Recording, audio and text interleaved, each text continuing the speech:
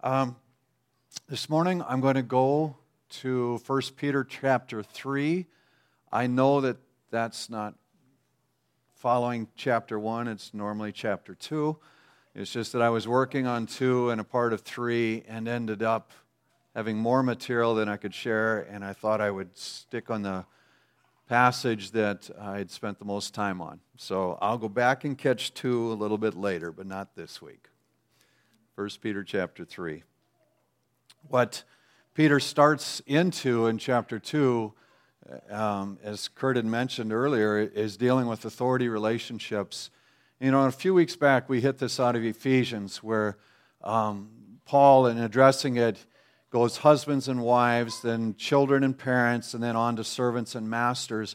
Peter's approach is to go and talk about emperors and authorities, then servants and masters, and then husbands and wives. And so I got into this passage in regard to husbands and wives, and it's one of those passages that, as a pastor, it's loaded with enough bombs that you're kind of going, I don't even like this thing.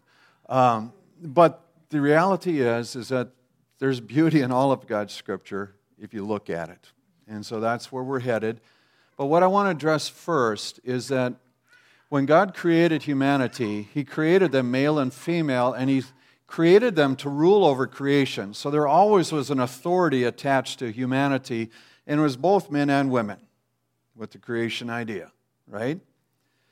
And when He creates woman out of man, He talks about bringing into relationship a partner. He doesn't talk about a minion or another servant, but He's talking about someone to share life with and, in a sense, link. And when they talk about mate, it's, you know, when I go to the plumbing store and buy parts, I get a female end and a male end to mate. Well, that idea is a much wider term. And it's like this complementary attachment, so to speak, and complementary roles together. And so that's the idea coming out of creation. That said, authority relationships in humanity have always been a part of it as well, and men are told to lead their homes. When we hit 1 Peter 3, let's look at this. Let's see. In 1 Peter 2, he says, "Be subject to for the Lord's sake, to every human institution, whether emperor, supreme, or governors." Then he goes on a little bit later, "Servants to your masters, not only the good and gentle, but also to the unjust." In this, he puts out an argument that says Christ now is in charge of all things. In 1 Peter 3, he says he has all authority over all authority structures.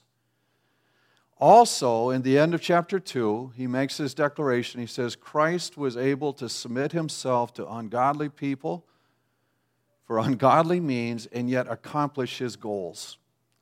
And it's through his wounds that you are healed. And it's through his death and resurrection that you have your salvation. So he says the fears of not being able to get things done by submitting to others, he says Christ kind of blew that out of the water. So let's take that then and move into this 1 Peter chapter 3. "If you're a wife, you must put your husband first. Even if he opposes our message, you will win him over by what you do. No one else will have to say anything to him because he will see how you honor God and live a pure life." I wish this was true 100% of the time. It's not. But he's making a declaration and says it's not about your words as much as your action that's going to have influence over this guy. He goes on then and says, "Don't depend on things like fancy hairdos or gold jewelry or expensive clothes to make you look beautiful. Be beautiful in your heart by being gentle and quiet. This kind of beauty will last, and God considers it very special." So he's making a point in this declaration and saying true beauty has depths inwardly that supersede what's outward. Furthermore, when you take on this issue, we recognize outward beauty is temporal, right? Already in this passage or in this text, he's talked about human life being like the grass of the field. It withers and fades. And so he's saying the temporal does not supersede the eternal. What you do that has eternal impact and how you live in an eternal way has priority over the temporal. So he's saying even in regard to beauty, the external takes a back seat to what's internal. Moving on. In Ecclesiastes, there's, I want to hit one thing. I forgot to put in this verse, but Paul addresses this almost identically in 1 Timothy chapter 2, verses 9 and 10. It's almost as if they'd read each other's passages, but I'm assuming that this was New Testament teaching throughout. And so what they're putting out and saying, what goes on inside and what comes out in the way of character is more important than how you look. That said, I want to draw some other verses out. Ecclesiastes, in wrestling with the meaning of life, says that when you come to a place of security in the Lord and you recognize that you can have value even though this life is temporal, he makes this declaration. He says, dress up, comb your hair, look your best, life is short. Love your wife, so enjoy being with her. This is what you're supposed to do as you struggle through life. This is a guy that says there's a time and place for all things. Ecclesiastes 3, remember that passage? Time to be born, a time to die, and all the other. In that same 3rd chapter, he makes a declaration. He says, there's nothing better for a man to eat, drink, and see good in all his labor. If you can find that sense of identification in the Lord with what you're doing on this earth, he says that is a wonderful place to be, a powerful place. He said he set eternity in the hearts of men, but they can't fathom it from beginning to end. So there's this pondering, why am I here? What's going on? If you can find this niche where you're saying, I understand. I know what I'm here for. He says that's a powerful, powerful place to be. What I want to do then is jump to Proverbs 5. When I was looking at these passages, my mind is wandering through a number of things. And when I was on this whole thing of beauty, I went back to Proverbs 5. It says, be happy with the wife you married when you are young. She is beautiful and graceful. Just like a deer, you should be attracted to her and stay deeply in love. You Yoopers can understand that passage. No, that's a strange one for us. But beauty was associated with the gracefulness of that particular animal. And so the gracefulness is associated. He takes it and says of his wife, I don't know how that'll do for you at home. You'll have to try it. Don't let me know. But what I want to do is look at some of the other translations because they're more graphic, but there are some words that I really want to hone in on. A loving deer, a graceful doe, let her breast fill you at all times with delight and be intoxicated always in her love. This passage is surrounded by texts that say, don't be wandering off, committing adultery with someone else. It's earlier in chapter 5, it's in 6, it's in 7. Lengthy passages saying, don't be this guy that wanders away. What intrigues me, though, in this particular verse is that there's 2 terms that this delight in and be filled with and intoxicated by, those terms normally are used in a negative sense. The first one is similar to getting drunk. Let her make you drunk. Be intoxicated with her. That's not normally a good thing, right? The second term is like wandering astray. Let her take you astray, captivate you, intrigue you, satiate you. What's going on with this? In the last couple years, I've come to a term with Shar in regard to beautiful distraction. And I've associated with that when we start to walk out the door, if I dare say something that wasn't finished before we get out the door, she will turn and run me over if I'm in the way immediately and just go back and do whatever I brought up. And I'm going, this distraction drives me nuts at times. The other side of that is that it's a glue that holds our home together because she's willing to just change course and fix things. And so I've begun to appreciate it rather than just be upset, and just say, you know what? If I want to get out of the door on a certain time, I am not bringing this up, just because that's the way we function. But I've grown to appreciate it because it has a very positive side. What I want to suggest to you, too, is that within a husband and wife relationship, that a wife has the opportunity and ability to distract her husband from this anxiety and locked-in focus that he brings home from work and the rest. And the tendency of guys is just to hone in and drive. And they need to be broken free of that at times, and God has designed a way for that to take place. How did you get that out of this passage? I don't know, but that's where I'm at.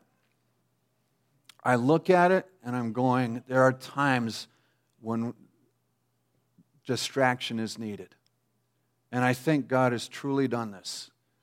And guys that go wandering elsewhere to look for it are fools. That's what the Bible's declaring. But he's saying there's an opportunity in the home for this as well. Why this obsession? Except that God desires it to also be a beautiful thing.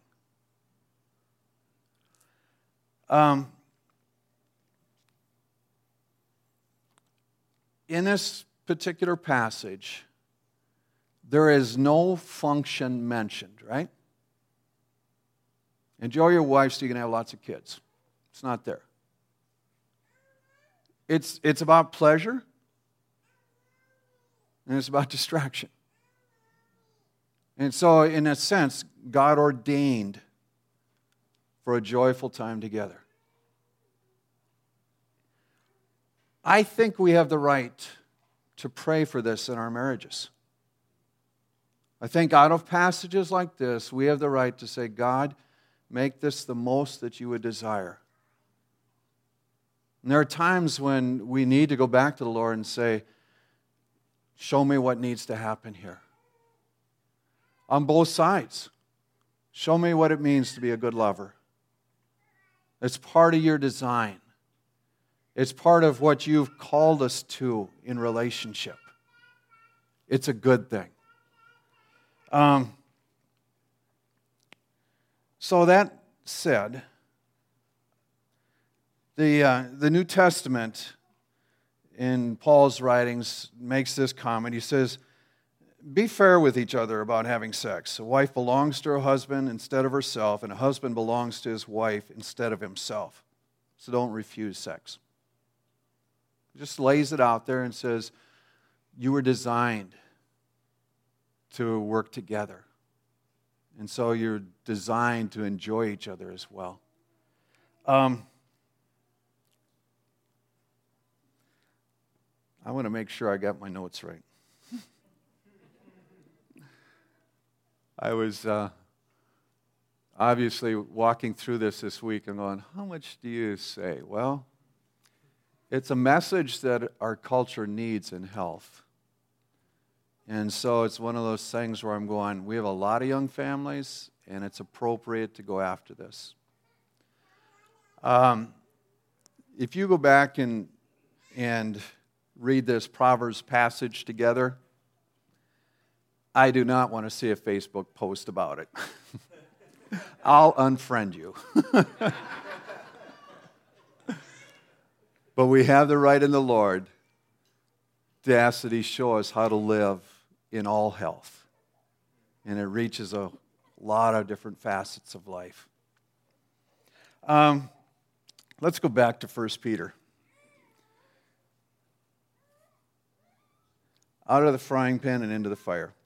Long ago, this is again about beauty, those women who worshiped God and put their hope in Him made themselves beautiful by putting their husbands first. For example, Sarah obeyed Abraham and called him her master. You are her true children if you do it as right and don't let anything frighten you. Intriguing passage. Sarah was known for her beauty throughout the region, right? She was known as a very beautiful woman, even past her late 70s. Yeah. So that said, the only verse I could find that where she's referring to Abraham as master is one where she is being promised children. The Lord is making this promise to Abraham. She's laughing and going, my Lord is pretty old. You know, my master, he's an old man. And would I have this joy of children even now? And what comes across is this writer is saying, you're part of her children, just like Abraham's children, children of the faith. He says, you're her children if you'll respond similarly. But what I also want you to note is that if this was law, why would it be seen as this verse of honor for Sarah? If this was what was commanded of Christians, you know, call your husband master, why would this unusual event be brought out? To me, it's a thing that she decided to honor her husband with this declaration. And Peter's looking at it and saying, that was honorable what she did. But if we're going to try to make this a law, that misses the whole point. So when you walk back through these kind of things, you're going, okay, when Peter's addressing these issues and he's making these declarations of the husband is to lead and the wife is to put her husband first, and we had seen out of Ephesians how both sides can honor God, where a wife can honor her husband like church does for Christ, and a husband, if he's willing to lay down his life, it's a model of Christ serving the church and dying for us. Peter has taken a similar approach, and he's going, if you will function together in this relationship, even though it has the umbrella of authority, if you understand that you can honor Christ through the way that you live, he says there's a beauty to be seen in this thing. And there's an honor that goes to God out of this if you'll live your life this way. The last part of that verse is, don't be frightened. Interesting thought. Usually we associate, I'll submit to someone if I am afraid enough of them. He's making a declaration, don't let your fear keep you from doing what's right in these relationships. So in other words, if we have a trust in God that He sees our situation and understands our plight, He is capable of bringing good out of those events no matter what they are. And so He says, don't let fear be the driving force in your life this way.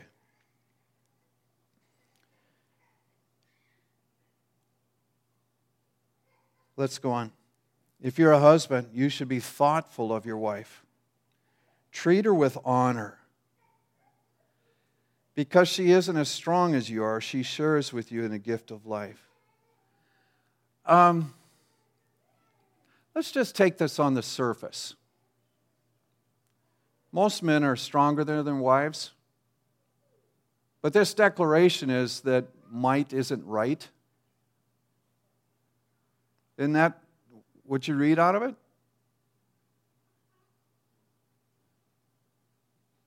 That just because you have a physical power over here doesn't give you the right to demand? He's saying, yeah, she's weaker than you. That you got to also understand, the other translations that go, she's an heir with you. Heir of all God's good things. Heir in eternity. And so she inherits just as much as you do. And so he's saying, you have a responsibility to honor her. And you better be thoughtful because she's your partner and she's partners in eternity and co-heir.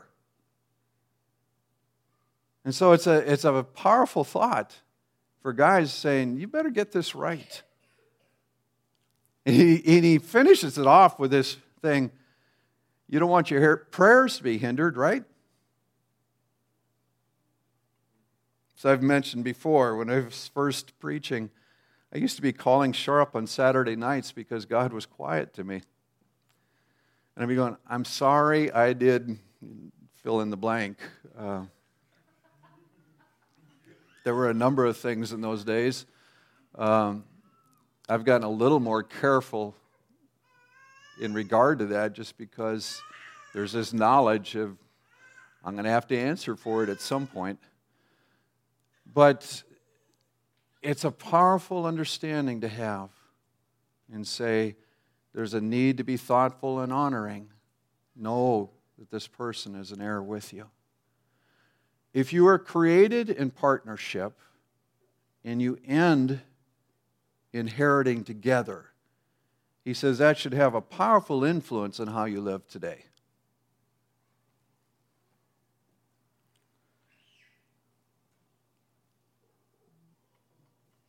Let's go back, because I want to summarize this and look at the points that have been made.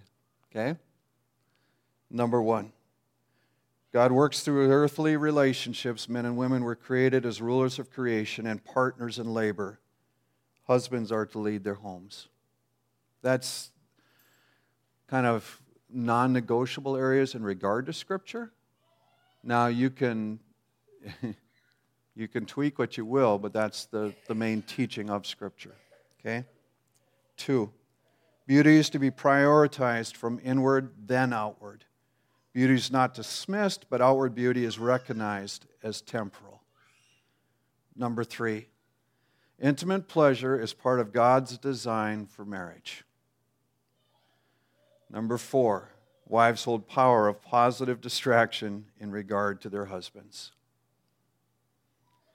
Number 5, Sarah's calling Abraham master was an act of honor, not law.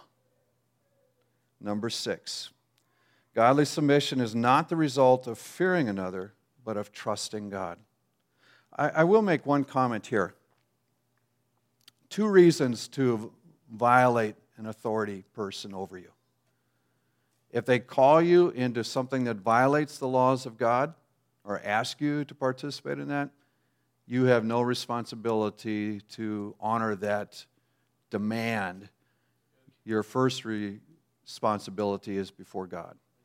Secondly, if that authority figure is stepping into a sphere that isn't theirs and demanding something of you that they have no right to demand, that's where you say civil disobedience is appropriate, or a disobedience of whatever nature.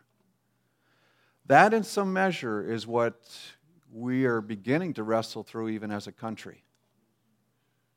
When we had, say, a constitution and bylaws, and yet if the government is overstepping its boundaries, then the question comes up, do I have a responsibility to be obedient to that?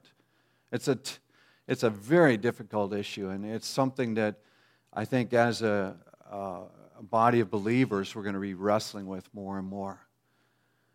That's the civil application. That also has family application. Okay? Okay. Number 7. Might is not the equivalent of right. Okay? Number 8. Husbands are to be thoughtful and honoring of their wives. Number 9. We are partners from creation and heirs together in Christ. Number 10. We have the right to pray for deep satisfaction with one another at a multitude of levels. I heard a powerful illustration this week. I was talking with one of my friends who was a homicide detective for many years.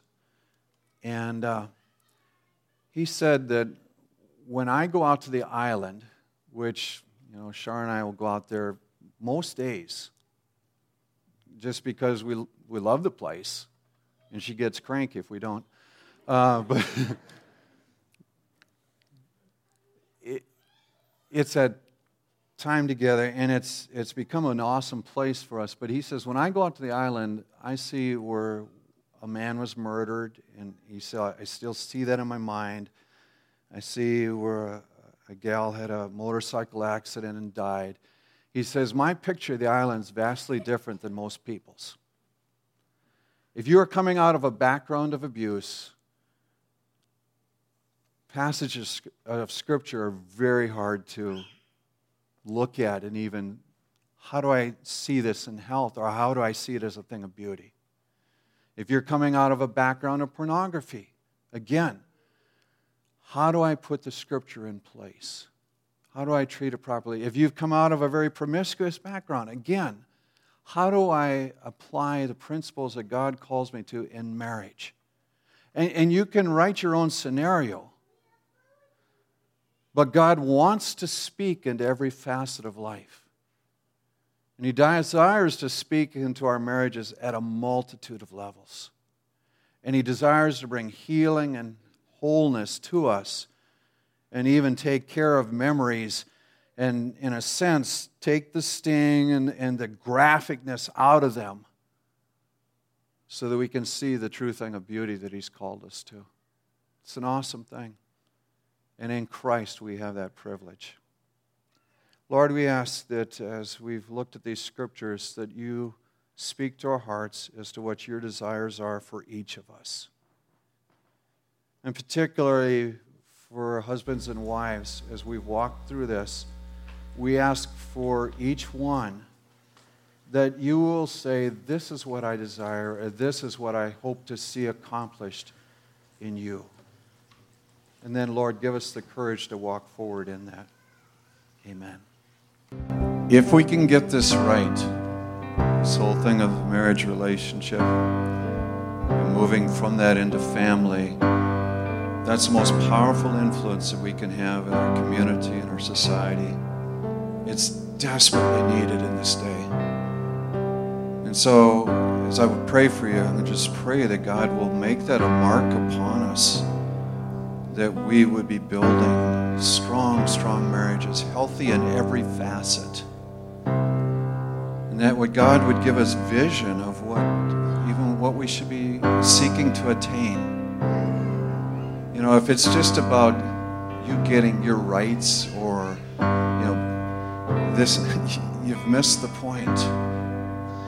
God calls us to yield to and give to each other, honor and serve. But as we do that, there's this privilege of seeing His power demonstrated in health.